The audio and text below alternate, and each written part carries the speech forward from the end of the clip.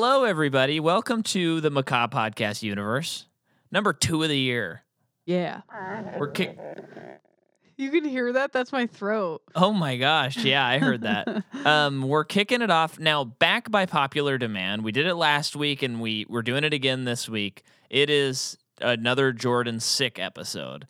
Last year was covered with Jordan. You didn't say this in the last episode, and I was sicker in the last episode. I know you were, but it's back by popular demand. You've gotten yourself sick again for the podcast. Yeah. And once again, I am not sick. Haven't even experienced a single symptom from it. And but you are on the mend. Yes. You had a good old fashioned seasonal flu, is that correct? But like worse than I've ever had. It was worrisome. It was pretty gnarly. It was potentially worrisome if it continued. Yeah, one more day of the intense stuff and we might have been making some calls to the old Dr. Rinos. Yeah. But instead, we're feeling better and we're jumping into another In the Man with No Name / the Blood trilogy / the Dollars trilogy. And this is for a few dollars more. Mm-hmm. Now, unfortunately, as is the case with certain movies, it just happens sometimes, there is like pretty much no information in regards to the making of this movie. There is. They had more money. It was less exciting. Well, yeah, and there was an information on how the movie was made, but I couldn't find like references for it. Oh, yeah. So I was like, I don't know if this is true or not. Yeah. So I don't want to report on something that I don't know if I can say it really happened. Yeah. So we just shaved off, 30 minutes of the podcast. That's right that there. Little? Well, hold on. Yeah. So, well, I can while we're waiting, I can say it's directed by Sergio Leone. The screenplay is by Luciano Vincenzo, Sergio Leone, and Sergio Donati, who's uncredited. The story is by Sergio Leone and Fulvio Marcello. The cinematography, again, is Massimo Dallamano. The music, again, is Ennio Morricone. Comes out December 30th, 1965, on a $600,000 budget, which is 3 times what the last one is. How much was the budget? $600,000 for this one. And then on Wikipedia, it says the movie made $25.5 million worldwide. On the numbers, it said the movie made $4 million. I doubt it made $4 million. And then on Box Office Mojo, it said it made $15 million. I'm sure it made the biggest number that you said. But there's no other websites that corroborate that. That's just Wikipedia that says that. Oh, weird. So my guess is it made 15, but I don't know. Okay. And that's what I have for the notes on this movie. movie. Well, this is Lee Van Cleef's film debut. That is The Bounty Hunter. Wow. Didn't find that in your research, did ya? And you know where I'm finding this? IMDb. Which is also not very reliable. I know. But I'm seeing this a couple times, so I believe it. Yeah. I did see one thing I read, but I couldn't corroborate, is that Charles Bronson was again approached to play his role in the movie, and he turned it down, again, saying it was too close to the last movie. And then... Oh, wait, this isn't his first movie. This guy got him, so... Sorry, this isn't his first movie. Oh, okay. But for his film debut, he appeared solo in the opening pre-title shots of the classic High Noon. Sorry. Oh, okay. So I'm already wrong. But it would be the first of many bad guys he would portray in Westerns. So we're considering him a bad smelling? guy. What is Gilmore smelling? I don't know. Gilmore, come here. But... Okay, good boy. So I don't know what movie... He sat on my cord. So when he was still working as an accountant, Van Cleef was offered an acting job that started on Monday. Apparently, at that time, he needed to give his employer 2 weeks' notice, but the film that he got casted in was like, no, it's now or never. Uh-huh. And so this is actually not an interesting trivia. Oh, it's... Because he said when Van Cleef's employer heard this, he promptly fired him, relieving the... Okay. Okay, wait, hold on. That was so boring. I just want to reiterate, I didn't ask you to come up with a bunch of trivia on the movie. We got we're going to have an hour-long episode? I don't think so. Well, and this one, Monco, which is who that Clint Eastwood is referred to in this movie. Yeah. Someone says it's his name. So it's officially not the same character as Joe. Okay. In A Fistful of Dollars. This was the finding of an Italian court that adjudicated the lawsuit. This is also boring, and I'm surprised you didn't get wait, to this. Tell me this. Okay. So Monco is officially not the same character as Joe in A Fistful of Dollars. This was the finding of an Italian court that adjudicated the lawsuit brought by Jolly Films, producer of A Fistful of Dollars. After the release of that movie, writer and director Sergio Leone had a falling out with the producers and made this movie with a different producer, Alberto Grimaldi. Jolly Films sued, claiming ownership of the Joe character, but lost when the court decided that the Western gunfighter's persona, characterized by the costume and mannerisms, belonged to the public domain's folklore. Okay, this is pretty interesting. That is pretty interesting. I'm glad you kept going on this. And that's interesting. The town of El Paso, designed by Carlos Simi in Almeria, Spain, was the biggest set for which writer and director Sergio Leone was responsible at that time. It was reused for several scenes in The Good and the Bad and the Ugly, in which it stood as several different towns. It's still standing to this day and is called Mini Hollywood. What is he chewing on? Nothing. Oh, okay. He's just looking at the guitar pedals, and I thought he grabbed a guitar pedal. Okay. Yeah, and then according to this, which I'm not corroborating this, but Clint Eastwood's paycheck had increased from $15,000 for A Fistful of Dollars to $50,000 for this movie, and reached $250,000 plus 10% on the back end for The Good and the Bad and the Ugly. That's his progression. That's true. I read that as well. Okay. Apparently. So we're just doing this. This will be the last one. Okay. This will be the last one. Lee Van Cleef was very grateful for this part in this movie. Again, that's the bounty hunter guy. As he had fallen on hard times due to his heavy drinking. This movie effectively marked a resurgence in his career. He had taken up painting in the interim as a way of making money. Okay. Interesting. And to get into that actor. Well, so before we do that, because I think we've had a bit of a rough start here. Yeah. Part of that is me cutting out Gilmore almost ruining all of our equipment just a few moments ago. But let me just say this. This was the first time that I've seen this movie. Okay. Was it the first time you saw this movie? Yes. I did not know that Van Cleef... What? Squeaking. Yeah. So if you hear... First of all... This is damage control. The beginning of this episode... Gilmore was like running around. He's our dog, and he was like hitting the cords, almost made the interface fall to the floor, which probably would have broken it.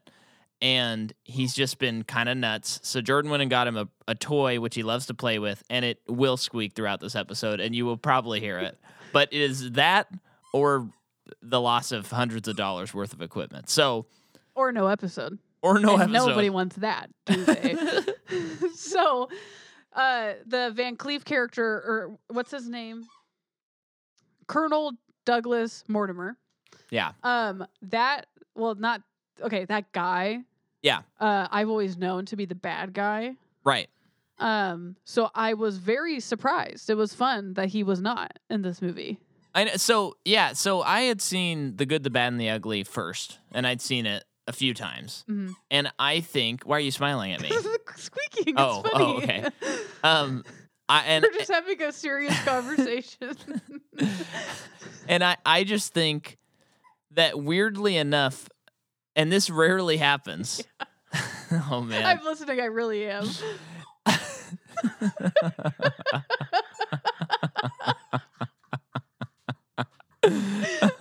Oh my gosh. We're never gonna finish this episode. We're 10 minutes in, maybe. We're making up for that 30 minutes lost with no production notes. So, oh my gosh.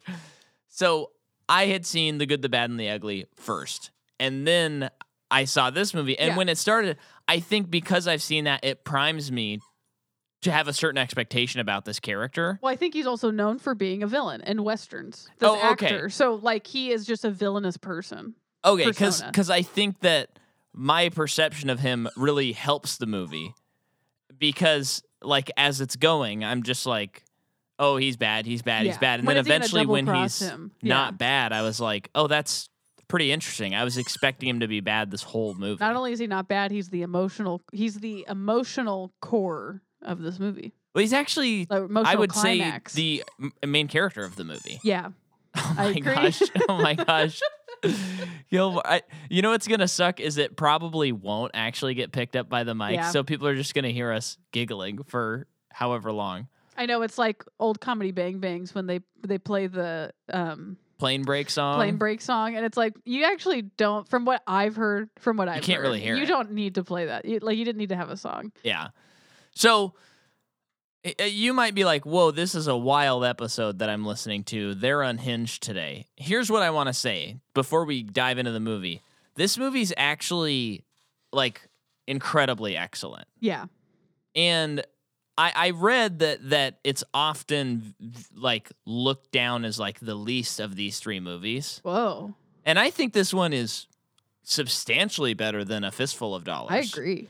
That movie's also great. Yeah. But I think that the emotional payoff at the last scene of this movie is like pretty insane. It's Oingo Boingo. It's Crazy. Oingo Boingo, but Oingo. Yeah. So, do you want to hit any of the other actors, or have we covered them all? Lee Van Cleef. We're not going to stop talking about that guy. So he is in the next movie. Yeah, He is the bad guy. he's the bad. He's also in Escape from New York. Don't remember him, but I've only seen that He plays Hawk. He's also in The Man Who Shot Liberty Vance, which is I've actually never seen the movie, but a very famous John Wayne and Jimmy Stewart. Yeah, Jimmy James Stewart. James Stewart movie. Yeah, I've never seen that. Well, I've seen like on TV. I've seen that movie. That movie is specifically in The Fabelmans as one of Spielberg's like inspirational movies. Yeah, we should watch it sometime. Yeah, please go to Apple Podcasts, rate our podcast 5 stars, and tell us if you can hear Gilmore squeaking. Yeah. This As he episode. just honked off Yeah. a loud one. As he honked off a loud one. What a strange expression. Okay, Yeah. go ahead. He's also in Speed Zone, The Commander, a lot of war military movies as well as westerns. Okay. It is just it is I guess interesting. You know, in the last movie it was a lot of Italian people, Uh-huh. spaghetti western shot in Italy. This man is from Jersey, yeah, I believe. New Jersey. Yeah. And in the Somerville. movie, I didn't catch this, but they say he's from Carolina. Yeah. So they're not doing a brown face thing as they No. did in the last movie with just about every character. Yeah. He is just who he is. How many people should we cover in I mean, I don't know how many other people there are to cover in this movie. Well, we've covered Gian Maria Volante, who played Ramon in the last movie. Yeah. Ramon Yeah. in the last movie. But in this movie, he plays El Indio. Yeah. He somehow shot the toy at my feet. It's crazy. So his performance felt like I don't even know my frame of reference, but like, but it just felt like a very like out there performance for a 60s movie. Are we in the 60s? Yeah, we're in 1965. Yeah, it just felt like kind of out there. He was very like haunted looking, like crazy, glassy eyed, unpredictable. Yeah. And we're sorry, but like today, someone's playing that character, and it's like we all kind of roll our eyes at it. sure. Sort of. Yeah. Well, and it is pretty like I feel like this movie's pretty mature for the time. Like it feels like this is more of a 70s movie than a 60s movie for the things we witness in them. Yeah. So it feels kind of ahead of its time as far as violence on screen is and themes and characters and stuff like that. Yeah. But let's just jump right into it. Cool. What do you say? The movie has a fantastic beginning, which I think, we talk about. I don't think we even really introed our podcast, but okay. maybe we did. This is the Macabre Podcast Universe. We exist to prove people wrong when they say sequels are never better than the originals. I'm Micah, I'm Jordan. and we're married, and we talk about movies. We got a dog named franchises. Gilmore, but you know that. Yeah. So the movie, like, upends what you're expecting a sequel to be in a couple of ways. And the first is the very first shot of this movie that I thought was insane. Yeah. Where we're seeing this rider coming up Like way off in the like distance. way off in the distance as credits are rolling. Or no, it's before the credits roll. Yeah. Right? Yep, before credits are rolling for a while, and we're hearing like some like as if someone's like in your ear, just like moving around. Now, and I'm thinking, so we know that all these movies are just all overdubbed. Yeah, So I thought to myself, okay, this is supposed to be the character that we're seeing ride. yeah. It's just me too. before they're good at like sound. But we find out that it's actually the person who's watching the rider who is the point of view of this camera shot. Yep. And as the rider's coming up, you're just assuming it's Clint Eastwood. Right? Like you thought like The writer. yeah. Yeah. It's like, oh, it's the man with no name. And then a gunshot goes off and the person falls off the horse and you're like, oh, I guess that's not Clint Eastwood. And just as far as sequels go, I think that's just an interesting way to start it. Do you think that was Clint Eastwood or Lee Van Cleef? Who shot him? Yeah, because I think it was a bounty. They were collecting a Oh. bounty. I think it's Lee. I think it's Yeah, Lee. I think so too. Yeah. What do you think, Gilmore? Squeaky. So that's just an interesting and great And way then the credits to were start just it. so cool. They were so cool. Another just cool opening title sequence. And that guy had to lay out in the field with the horse running around for a very long time. Oh, yeah. It was probably hot. So then we find Colonel in a train. And he's reading He's reading the Bible. the Bible, looking cool, and Got a cool hat. great hat. Great outfit. I have to imagine. Now, for those who don't know, Stephen King's great series, The Dark Tower, is the main character, Roland, is based on... Roland of Gilead. Yes, son of Stephen Duchesne. Duchesne. Duchesne? I would say Duchesne, but... Oh, okay. Anyway, he's always said that he kind of based it on the archetypal Western antihero, Mhm. which is, of course, established in Fistful of Dollars. And he said if they ever made a movie back when the books were coming out, he always imagined it and wrote it like it was Clint Eastwood. Mm-hmm. And when I was watching this, there's a character called the Man in Black in the series as well. And when I was watching this, I was like, oh, also the Man in Black is Yeah. this guy, because this is his description of the character, and I think this actor has that kind of Oh, yeah. energy to him. So I was kind of like, that's cool. Who would be a good Man in Black today? I was thinking about this while we were watching it, and Matthew McConaughey? no, he was terrible. I don't know. I mean,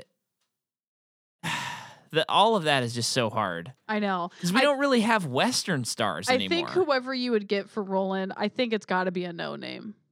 I think it's You got to think be so? like, I mean, I guess it depends because let's just say he's like the middle-aged ish. Yeah. Whenever if they ever decide to make a movie or anything, so I could see them getting like a not literally washed up, but like a washed up actor. Like he's ready for his next phase. Yeah. And he's gonna be this character. But it would also be cool to get kind of someone we don't know. Well, I agree. Yeah. But the benefit of like Clint Eastwood back when he could have done it is, and we're nerding out on Dark Tower here, folks, is like the character of Roland is literally, and as the series progresses and you see what he does with the series, he represents the hero's journey and the both unexpected and the expected elements of the hero's journey. Particularly, inclusions of anti-hero, all that stuff.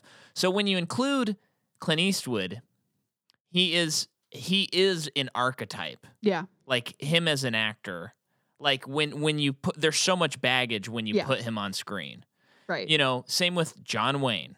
It's like they have these big personas. So if there was another actor that had that kind of gravitas, that would be pretty special. But I don't know if there is someone that represents like stories in the way that Clint Eastwood represents Yeah. stories. Yeah, I know. I don't think so either.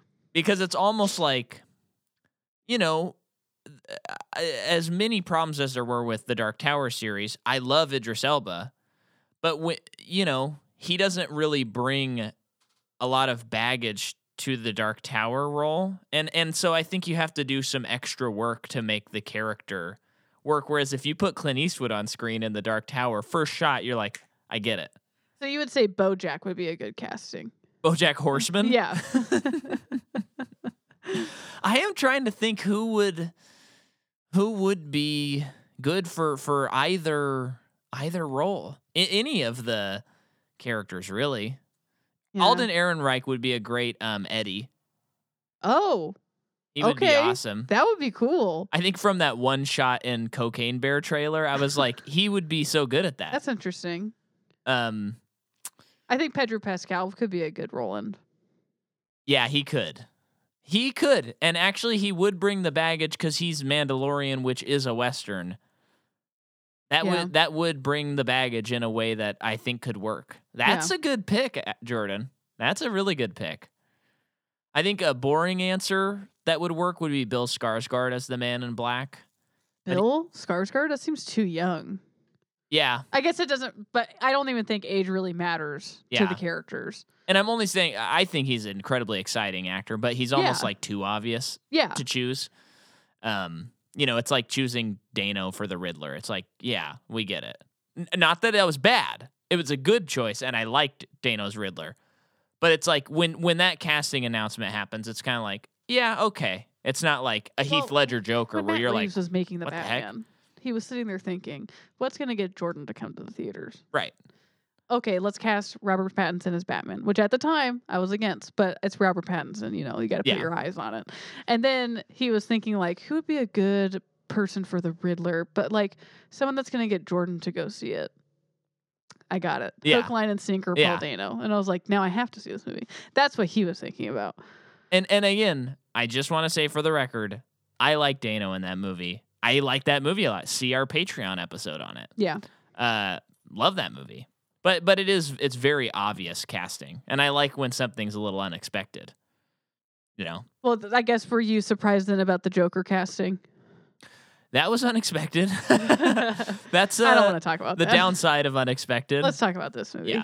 Yeah. Maybe Colin Farrell. No, I don't think he could be Roland. Nah. Anyway, yeah, but Pedro Pascal. I like that. So we have our character, the Colonel, and he is like on this train. He looks so bad. He looks like a bad guy. And the movie, just being on a train, I felt like, oh wow, they must have got like a ton more money. Like the movie production level looked like way more expensive. I mean, they built a town. Yeah.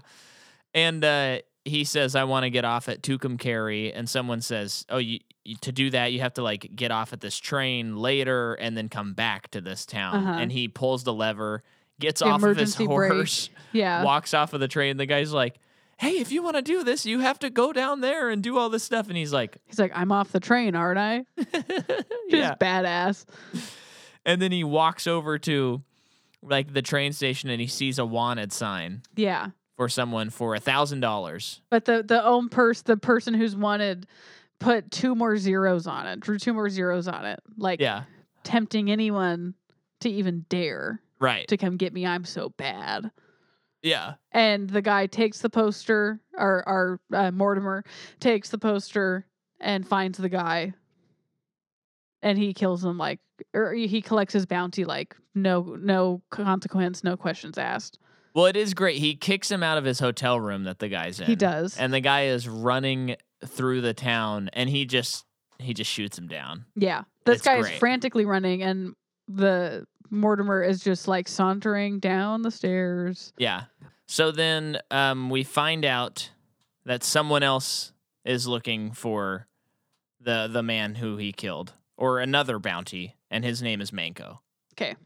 And I wrote movie looks way better. It's a different guy. Sets are really upgraded. Different guy. Because Mortimer collects this bounty, goes to the sheriff, sees another wanted poster and is like, where can I find that guy? And that's when he tells him where he can find him, but also there's another man asking for him. Yeah. And is that in Indio? No. No, not yet. Different Okay. guy. So then we cut to, then I think we are introduced to Clint Eastwood. Yeah. Um, He's like a little more comical in this movie. Yeah. And yeah, he is playing it slightly different. It is a tiny bit of a different character, but it still works. I mean, I know lawsuit wise, they're not the same character, but yeah, they're definitely the same. I didn't know it was different characters. Yeah. So it took me maybe through the first act of this movie, I finally asked Micah what the deal is. Yeah, because you were confused that Ramon was in this movie. Yes. And I was like, oh, no. This isn't even like Mad Max. It's like the same characters play different people. Really threw me off is Clint Eastwood wears the same outfit, which I know, Yeah. like I get the theme and everything. So I finally figured it out, but it really threw me off for right. a good chunk of it. Well, I remember when they announced that they were going to make, like 3 or 5 Knives Out movies, whatever they said. And I was like, it would be cool. I don't think they're going to do this, but it would be cool if he just used the same cast and it was like a different thing. Because that's just not something people really do anymore. Yeah. I mean, people don't do that often anyway, but that would have been a series where it would have worked. Having seen the sequel, I'm glad that he's using new actors because it's fun that you get to see all these different actors in different roles. Yeah. But that would be a fun idea for a murder mystery thing to do, like the American Horror Story thing where it's like we have these 5 actors, they're in all 3 of these movies, but they all play different characters every time. That would be fun. Yeah. But yeah. So they go after one guy with the bounty. And I wrote, shoots him when he's struggling to get gun without even looking at him. Yeah, so we're in a saloon. Okay. People are gambling. Clint Eastwood just walks up to this guy's table where the guy who's wanted. Yes. They're playing cards. Thank you. He, without saying a word, picks up the deck and deals him and the other guy a hand. Uh-huh. And they play a couple hands. No words are exchanged. I think just one hand. Oh, just one hand. Yeah. But like no words are exchanged. There's like 2 other people sitting at this table. They're all like side-eyeing each other like what is happening? And the guy says, I didn't catch the bet. And he goes, your life. Uh-huh. Oh, yeah. Yeah, and then they start struggling. And he basically shoots him without even looking. Clint Eastwood. Yeah. And gets his bounty. I'm realizing now, like these kind of notes work when we're doing a movie that doesn't take place all in one setting. Yeah. So I can do this like on a Black Panther movie, but with a Western, I think I need to be a little more specific, like shoots guy at the poker table or something, because I just see shoots guy and I'm like, a lot of guys get shot in this. A lot. But then we have... Is Mortimer, is he there for that? Does he see this? He sees what he's up against? He does see it, right? I think so too. I just can't remember. Yeah. And your throat keeps on... I know. Making sounds. Gilmore, your throat. What's going on? Again, this movie's really good. And then we cut to a guy in prison. Yeah. Right? Yes. Okay. A guy is sleeping in prison and another guy is pacing around the cell. I think this other guy pacing around the cell is the barkeep from the first movie. Oh, okay. I think. Okay. But it's intercutting with people. More importantly, I believe he's the carpenter that Indio will tell his group about later. Uh-huh. Yeah. But we don't know that yet. We don't know that yet. But it's being intercut with people infiltrating the prison. Yeah. Silently picking off guards. And then they get to the cell. They open it. And they're breaking out the guy who's sleeping, who happens to be Indio, played by the same actor who played Ramon. Yeah. And this is when you were like, what's happening here? Ramon. I keep saying Ramon. Yeah. Yeah. So, yeah, they're busting him out. And before they do, Indio kills his cellmate and steals the thing that he was whatever he was working on. We don't know what it was. Yeah. Oh, wait, was the guy carving something? He was carving the safe. Oh, I didn't catch that. Okay, so it definitely is the carpenter then. Yeah. No question. No question. Yeah, and then we see him start laughing, and I believe that turns into the $10,000 wanted dead or alive poster. Probably the just funniest and most charismatic wanted poster I've ever seen. Yeah. I don't understand how they snapped that pic I know. back then. Yeah, but they did, and they were just like, hold it, hold the laugh, Yeah. hold the no laugh. one's gonna want to kill you after seeing this fun mug. And then Indio goes to this man who is at this church, who killed or the man turned him in. Yep.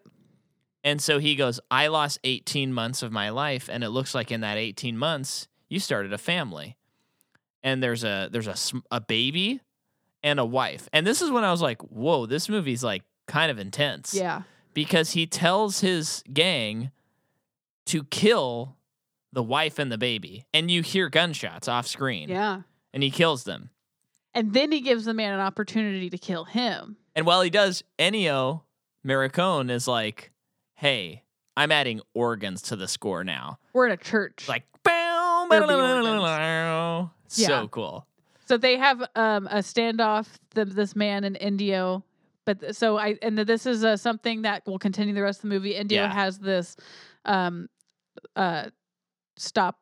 What's the word? It's a clock, but it clock. has a music box in it. Yeah, I'm just trying to. What's the right? What is it actually? But yeah, Well, they call it a clock in the movie. okay. Yeah. So A pocket watch. yeah. Oh yes. Yeah, that plays a lullaby, and as soon as the song is done, they can fire. Yeah.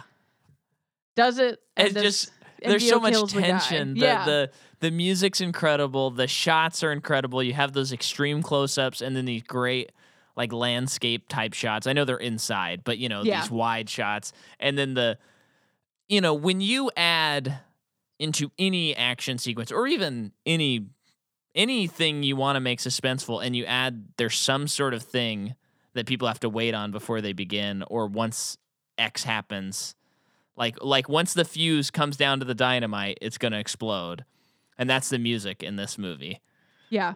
And the payoff, man, the payoff to this at the end, I had no idea about, and it was wild. It was so wild. Yeah. But But this is our introduction to Indio and his gang. yes, So bunch of bad dudes. yes. And then I think kind of we're finding out they're bandits. Yeah. They're going they rob banks, they rob places. So we go back to Mortimer, who knows about this new bounty on Indio, who's been escaped from prison, $10,000 reward, dead or alive. And knowing that they rob banks, And Bon Jovi goes, I got an idea for I a song. knowing that they rob banks, he goes to a bank and questions the guy in charge. I thought this was a very funny scene Yeah. where he's like, say I was a bandit and I was to rob this place. And the guy's like, he is so chipper and nice, and his smile slowly fades. Yeah. And is like, am I being robbed right now? yeah. But he starts asking him specific, like, what would be the hardest bank to infiltrate, but has the biggest reward? Oh, that's the bank in El Paso, baby. Yeah. So that's where he's going, assuming that Indio and his gang are going to target this bank. Right. And then meanwhile, Manco shows up to a hotel and he's like, I want this room. And it's a specific room. And this is where like he's a little more comedic, I think, in this one. Because the guy's like, you can't have the room. And then he goes, who's staying there? And he goes, it's a guy named Martinez, which you must have freaked out about. Oh, it was probably my great-great-granddad. And then he goes, let me see that. He grabs the book that has all the names on it, and he crosses them out, and he goes, looks like the room's open now. And then he starts walking upstairs, and the hotel keeper's like, stop, don't do that, don't do that. And then you just see a man running down the stairs, and he's like, check me out, check me out, check me out. But we don't see what he did to the guy. No, we don't need to. It's fun. But I love that. Yeah, It's just I great. thought that the kid was very charming. Oh, he's getting, he's like, Information from. yeah. Yeah, I thought that kid, like, that kid was good. I wonder, someone's like, this kid's going places in Yeah. 1965. But yeah, so he's in this hotel. Across the way is a saloon and another hotel. That's where Mortimer is staying. Yeah. And then we go to him. He is in the saloon. And there are a couple guys from Indio's gang also there at the bar. Yeah. And Mortimer goes up to one of them and like lights a match on his back. Well, he's a hunchback. So he offends this man. Yeah. And his friends hold him back. And then they leave, and the bartender's like, "You must be suicidal. I can't believe they didn't just kill you right there." Yeah. So we get a little flavor of these dudes. It's just building. Yeah. By the way, I logged into our Libsyn today to update an episode, and I believe yesterday's episode. You're not going to believe this, Jordan. I not yesterday's. I believe our episode on A Fistful of Dollars was our 200th episode. Wow. Isn't that crazy? Yeah. So, yeah. Happy 201. Here's to 200 more. For a few dollars more. So all that happens. The bad guys are planning a bank robbery. And Indio was in the same cell as the cabinet maker, the carpenter, who made the cabinet that they secretly hide all the money in the bank in El Paso. $1 million. Which, already great. Yeah. That's awesome. So then we see them at the bank in El Paso, and it's cutting between the bad gang and Colonel and Manco as they're all counting how long it takes the guards to go around. Man, that was edited so well. Oh yeah. So we learn that so Mortimer also goes to this bank and interviews the guy. And we get to see the inside of the bank. Love the set. The set's so cool. Yeah, it's great. But we learned that there's a guard in there at night and a guard outside at night when the bank's closed. And then, they count how long it takes everyone to leave the bank at the end of the day. And come back around. And come back around. Yeah. And then, I can't remember. I think that was it for that. I was trying to remember. I thought there was something else. No, I think that's it. And then Manco visits the coffin maker from the first movie who lives by the train station now. Yeah. And I believe he's asking him about Mortimer. Is that right? Yeah, because they both notice each other. And they're both like, we're both... When they're doing the counting, Mortimer like turns his spyglass and then he sees Manco just watching him through the binoculars, not moving at all. He's not like trying to hide that he's watching them. And I don't know, did you expect them to team up? No. I thought that guy was the bad guy. Like, So no matter did I. what, I thought he was the bad guy. Yeah. I mean, but after Indio killed that family, I was like, okay, I don't know where we're going with this, but like, we're blurring the lines of who's the good and the bad. That's part of what the And the spaghetti ugly. Western establishes, Yeah.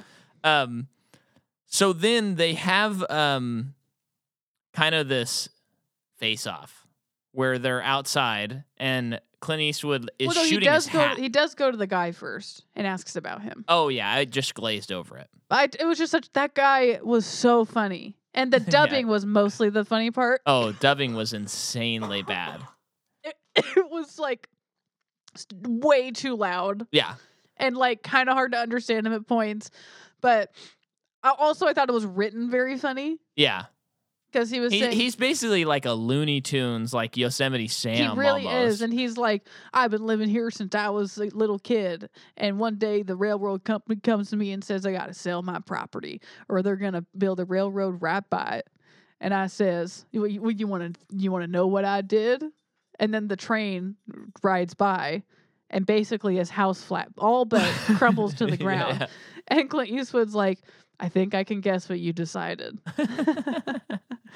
But yeah, he's asking about who this Mortimer guy is. Yeah. And finds out that he's another bounty hunter. Yeah. And then there's the They're evening. cute. Yeah, where he shoots the hat off of Mortimer, and then Mortimer goes to grab his hat, and he shoots it again. Yeah. Shoots it again. Sorry, wait. Shoots it again. Do you think that the tennis ball... Explain it to the audience. We have a blanket in the center of the room to help with noise cancellation. and whatever. Yeah. And Gilmore's playing with a tennis ball on the other side of the blanket, and a It lone slowly tennis ball rolled. rolled over, which made me think, is this an invitation? And then you see his paw come out and claw Grab it it. back. He is a cutie.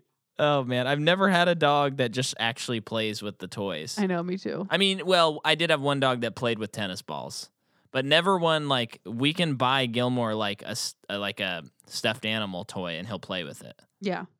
He loves it. He's like a little kid. Blue heelers, they're so smart. And so then that happens, and then he shoots Clint Eastwood's hat off and shoots it into the air. They're all laughing and crying, and Well, and they're upset. They're dishonoring each other. doesn't that scene start with a man suddenly coming into Mortimer's room, packs his bag without saying a word. Oh yeah. And he has to follow him out of the hotel where Clint Eastwood's there, and he's like, take that to the railroad station. And Mortimer's like, no, you bring that right back up to my room. And then he's like, And no, the guy's station. just like, and drops the bag and runs away. away. Yeah. But then they start talking, and Mortimer's like, we should have an alliance. There's 14 of them, and there's just one of us, or there's just one each of us. Yeah. But if we team up, that's still not great odds. So we should team up. And We they can both split it. can make the same amount of money. Yeah. And then there's a great line where I think he says something like, this seems personal to you or something like that. And he says, because then Mortimer like doesn't talk for a second. Then he goes, is the question indiscreet? And then Mortimer says, no, your question's not, but the answer might be. Yeah. So good. And then I think it cuts away after that. Well, Mortimer says you have to infiltrate the gang. You have to Yes. get your way in there because you're the young buck dude. So then Manko goes to another prison. It used to be so easy to break out of prison. They would have never been able to make Fox's hit show Prison Break back then because they would not have been able to get 6 seasons out of it. Yeah. So he busts Indio's man out of a jail, and then he joins up with the group. Mm-hmm. And they're, of course, suspicious of him. But he heard about the big score. Yeah, he wants a piece. So he bought his way in by breaking this guy out of prison. Yeah. And then Indio says, you guys have to go to Santa Cruz and rob this bank, kill whoever's there, doesn't matter. Rob the bank.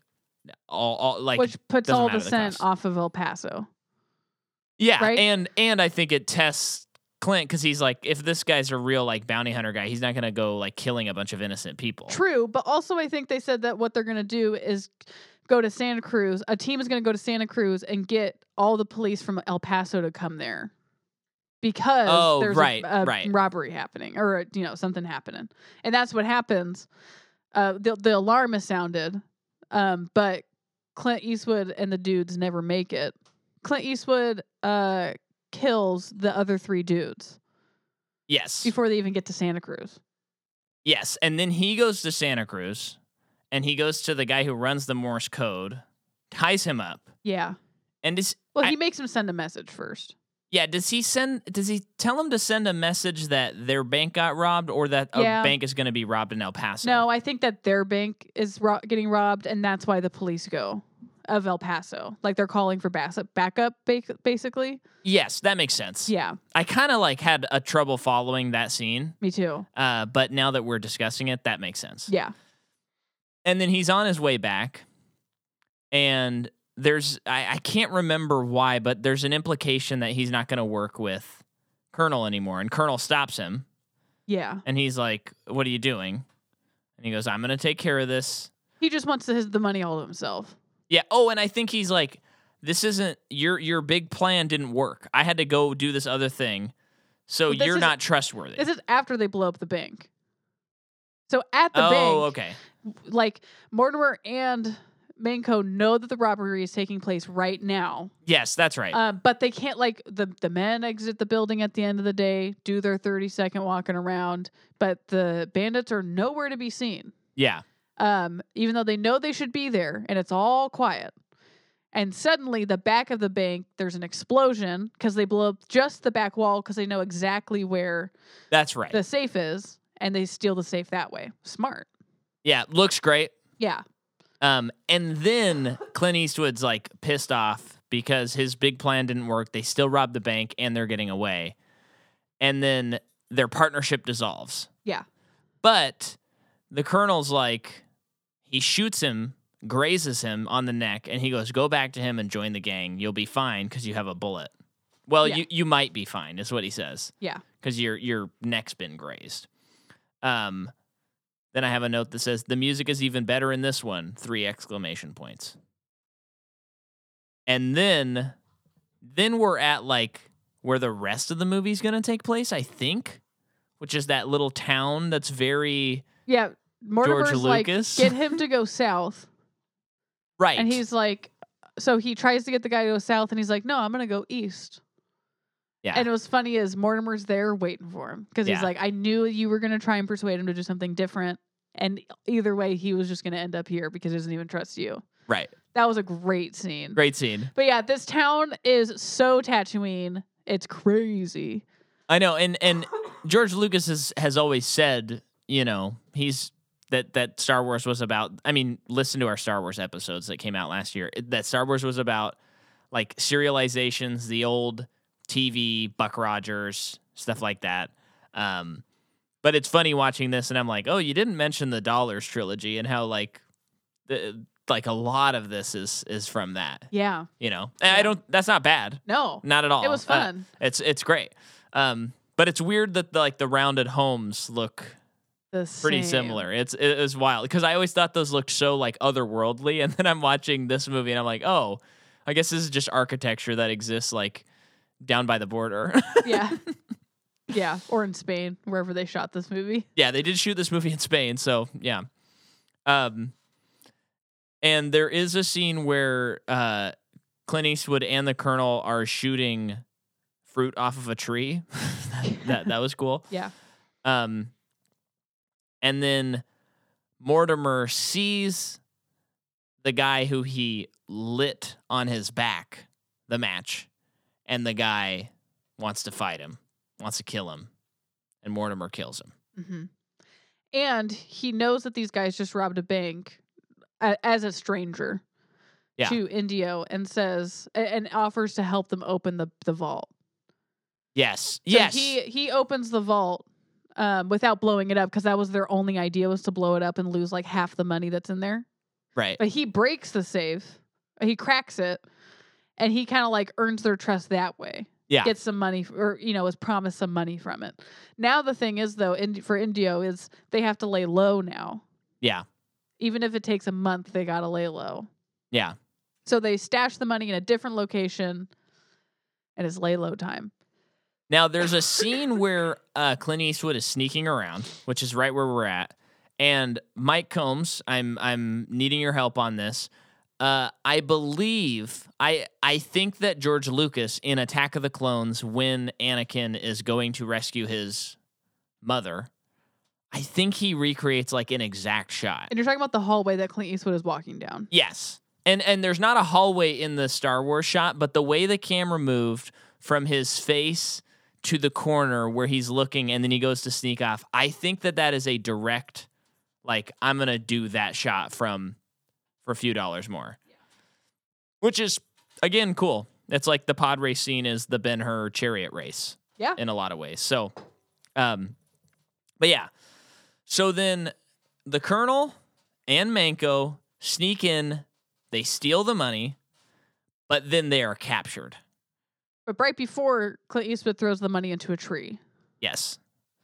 And then Indio has this, I'm kind of blazing through some of this stuff here, but he has this idea where he kind of can't trust his men. No, it's not he can't trust his men. He's just greedy. Yeah.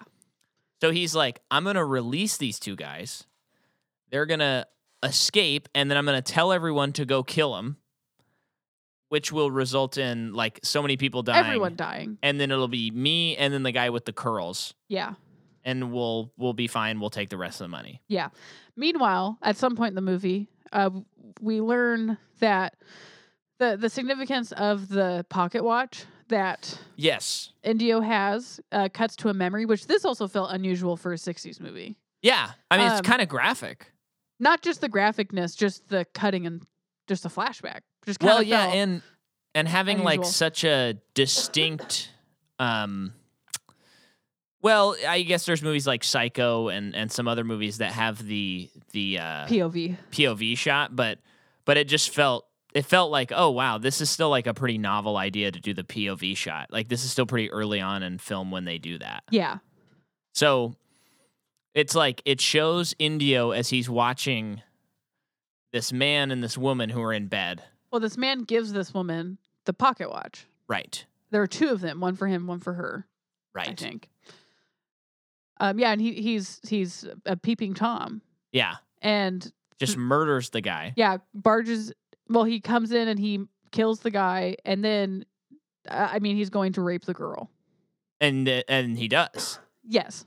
And but then we see that we right are revealed that later. And the music's really cool because it's like a distorted, messed up version of the Music Box song. I actually thought it was the Music Box song backward.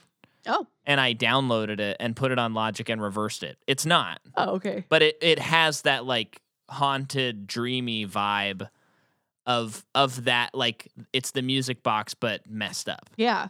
So it's just really clever composing. And to complete the story, as he is assaulting this girl, she shoots herself. Yes. Do you think she was trying to shoot him? No. No. Okay. No. Yeah. Yeah. So I mean, it's really sad. It's very sad. And yeah. So yeah, I think because we're actually at that scene where he says, someone asks Indio, why does that watch mean so much to you? Yeah. And then we see the flashback again, and then we see the whole sequence. Yeah. And it's interesting because it is as if he regrets the situation. Oh, I don't. Do you feel that way? I think there's. I think he just regrets that she's dead. You think so? I don't think he regrets what he did. No. Although, well, I think it's not clear what he's feeling. I don't think. It's not clear what he's feeling because we have no other information other than this one flashback scene. We don't know, like, does he actually know this girl? Or, like, does he have a history with this girl? Yeah. Or is this just a potential random act of violence? Weirdness thing. We really don't know. So that I think he's just a tortured person.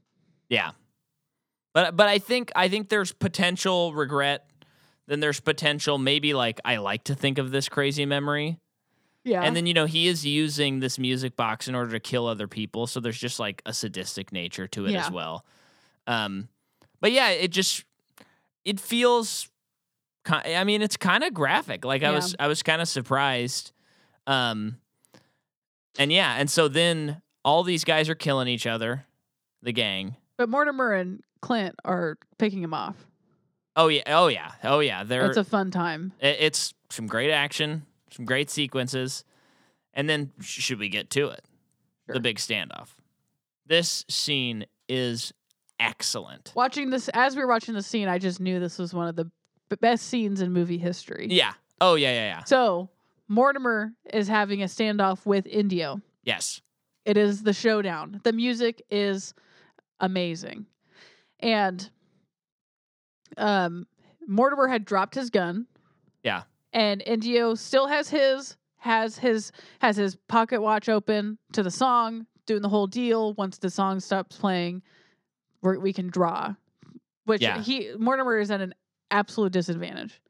Yeah. As they're doing this thing, Clint shows up, pointing a gun at Indio, and is like, well, you hear the music is about to end, and then you hear another one going. Yeah. And it's like echoing, and then Indio's kind of confused. Clint Eastwood has the gun. He's pointing the gun at Indio, and then he walks over to the colonel and hands him a gun. And he goes, "I think this will even out your odds," or something like that. Clint has the other pocket watch that we saw in the memory that also was Mortimer's. It's Mortimer's other pocket watch. Like he has the second one. And then and he kind of says something like, "No, the song's not over yet," and sits down and watches it play out. Yeah. Well, and it was just wild because this is when it was like, oh, this truly is not the Man with No Names movie. This is the Colonel's movie, because he ends like the big emotional arc And then the music ends. He kills Indio. And then we find out that that was his sister. Yeah. And it's this great emotional payoff. And then he says, well, let's like get those bodies over to the bounty or something like that. And the colonel says, no, I'm good. It's all yours. Because all he needed was the vengeance. That was reward enough, as you said when we were watching it. Yeah. And then they have one last little gunfight because the man with no name like didn't have an His ending. math wasn't adding up. Yeah, was that's great. He's counting all the bounties, bounty. and then he's like, "What the heck?" And then he turns around, shoots a guy, and then he's like, "Okay." I just love that it cuts to Mortimer being like, "Everything okay?" And Clint Eastwood's like, "Oh, just thought my math was wrong, but I'm good now. Let's giddy up and get on home." I mean, it's really fantastic, and I think this one. I know that Fistful of Dollars like starts the genre, but this one feels like, oh, it's like perfecting it. Yes. Like this is that pocket watch scene is insane. And apparently the next one's the cream of the crop. Without a doubt. Without a doubt. The Good, the Bad, and the Ugly is the best one. So this is going to go in as that rare category, especially of trilogies where it goes 1, 2, 3, better, better, better. Yeah. We sorry about how crazy this episode was. Yeah. Gilmore really, he didn't want us to record. He really didn't. He's getting ornery. I think it's like, closing in on 8 or 9, and I think I might have to walk him around the block tonight. He's got some energy pent up. He does. Do you want to discuss anything else before we leave? I mean, this has been a short episode, which is not bad. They don't have to be long, but any movie stuff you're excited about, anything. You're asking me that? I don't know what's coming out. That's true. You're my calendar. I need you to tell me. Yeah. Well, hopefully this year in movies will be as good as last year. 2022 was pretty great. Yeah. And hopefully they'll re-release RRR in theaters again so that we can see it in theaters. Oh my gosh. Do you think that'll happen? No, probably not. Oh. I mean, no, if it gets nominated for Best Picture, it would. Do you think it has a chance? I think it does have a chance. Wow. I don't think it will get nominated, but I know they're... It'll get nominated for international. Oh, yeah. But they are campaigning for the movie for Best Director and Best Best Picture. Yeah, that makes me so excited. I know, wouldn't that be cool? Yeah. But yeah, so this month on Patreon, we're talking about Avatar, The Way of Water. And like I said last week, I'm assuming we've seen it by now. Or, I mean, we haven't seen it as of this recording, but I'm assuming that movie is a grade A masterpiece. And I cannot wait to see it. We're like 1 week away from seeing it. I'm going to have to pack like dinner because the showing's at 5:10 and I get off work at 5. Whoa. But I wanted to be able to come home and be able to detox and not go directly to bed. Yeah. It's 3 hours and 10 minutes. So, oh man, can't wait for that. But yeah, we talked about that on Patreon, patreon.com/Micah McCaw. And yeah, thanks for listening, everybody. We'll be back next week for the good, the bad, the ugly. Thanks for listening. Bye.